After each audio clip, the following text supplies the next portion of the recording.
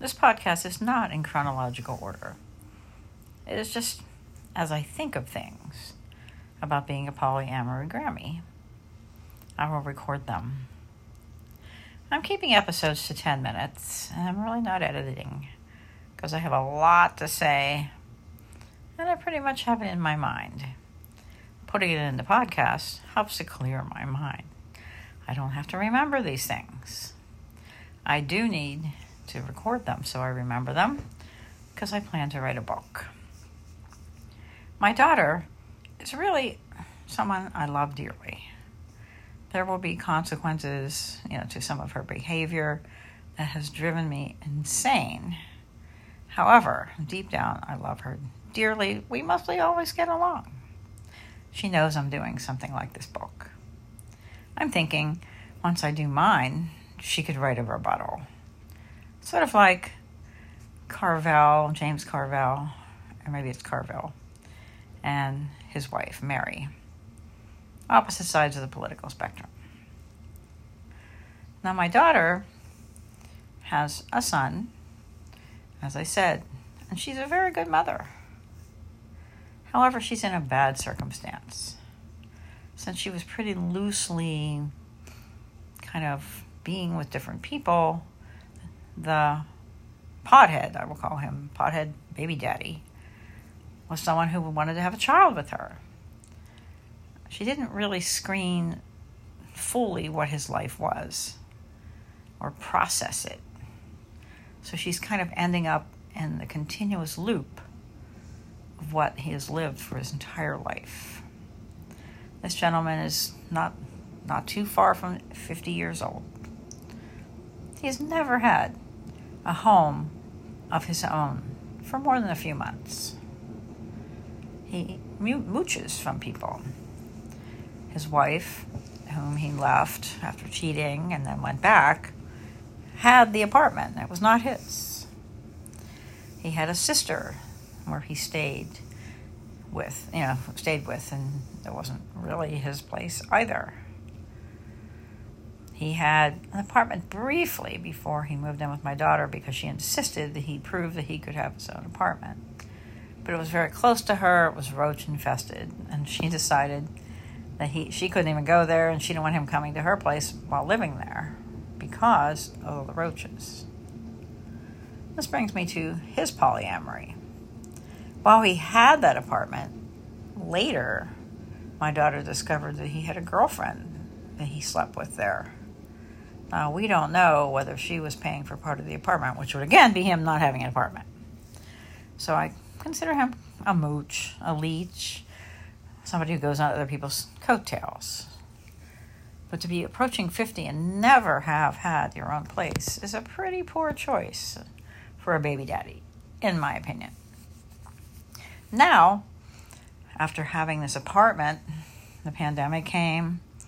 My daughter bought property. It's a great place. It has an Airbnb structure they renovated, and he did participate in it, but really, most of the money came from my daughter. The relationship has deteriorated, and she would like him to leave. He does contribute time and a little bit of money, and he loves my grandson. So in some ways, I'm kind of conflicted about it because I don't know what she will do once she lives by herself. She has the funding to hire childcare. That's not a problem. In fact, as I had said in one episode, he was supposed to be the daycare, and he couldn't do it. He would hand the baby off to her when he was a baby, and she was at home making some pretty big bucks with her at-home position in marketing. So he really couldn't do the big contribute.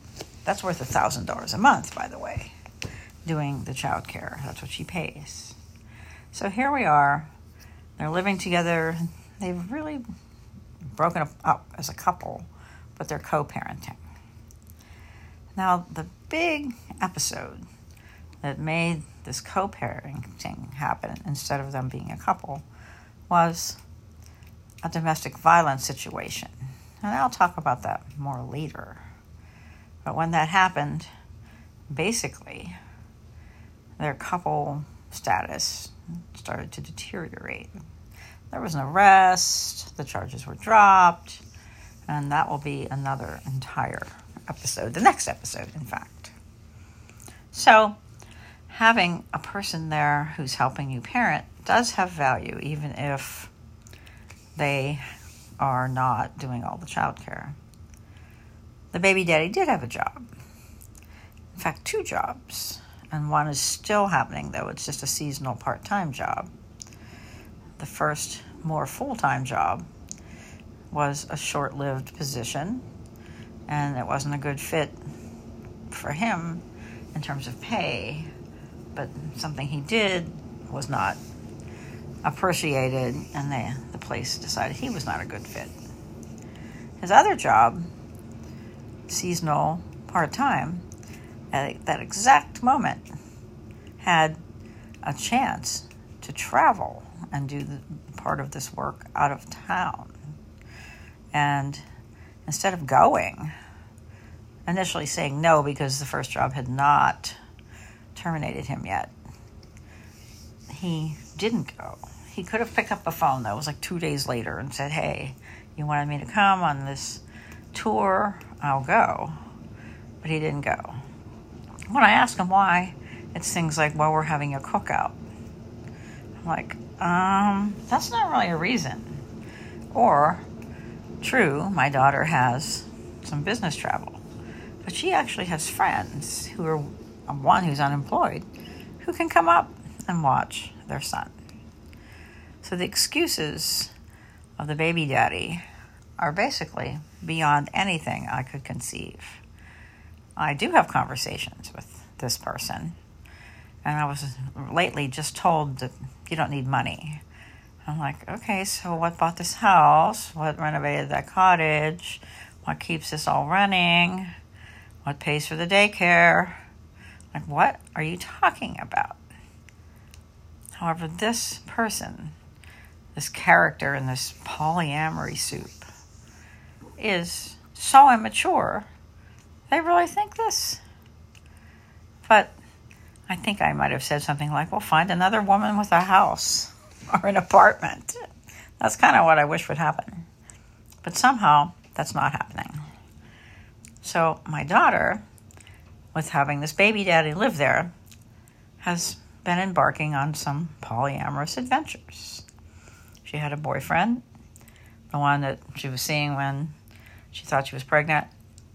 But he broke up with her, which was great. Because when she told me about him, I was in shock. Not because he was a bad person, but because he was also another person who was not completely independent. Then, so there was another situation where I happened to be visiting, and a couple comes who are polyamorous, and the woman has her boyfriend with her. And so they're there, so Alicia can start to be the guy's girlfriend. I'm sure they were not happy that they had come to stay in the cottage because her partner is not into this at all. And here's her mother. They must have been like, what is going on? Why would she do this in front of her mother? I was just astounded, pretty turned off, but I didn't say much of anything. I think we had a couple cookouts with these people. I was visiting on one of my vacation weekends, like long weekends. And sighing to myself, thinking, why does it have to be like this? But it is. When you are a Grammy, I'm a Grammy, that's what they call me. You do everything you can to help stabilize a child's life. I go there usually at least once a month. Stay a couple days. And it's great because I live in Manhattan. It's a country place and I really enjoy it. Now Alexa is calling, as you can hear. And I'm almost at my 10 minutes. So, have a great time thinking about all of this, and you will hear more in my next podcast.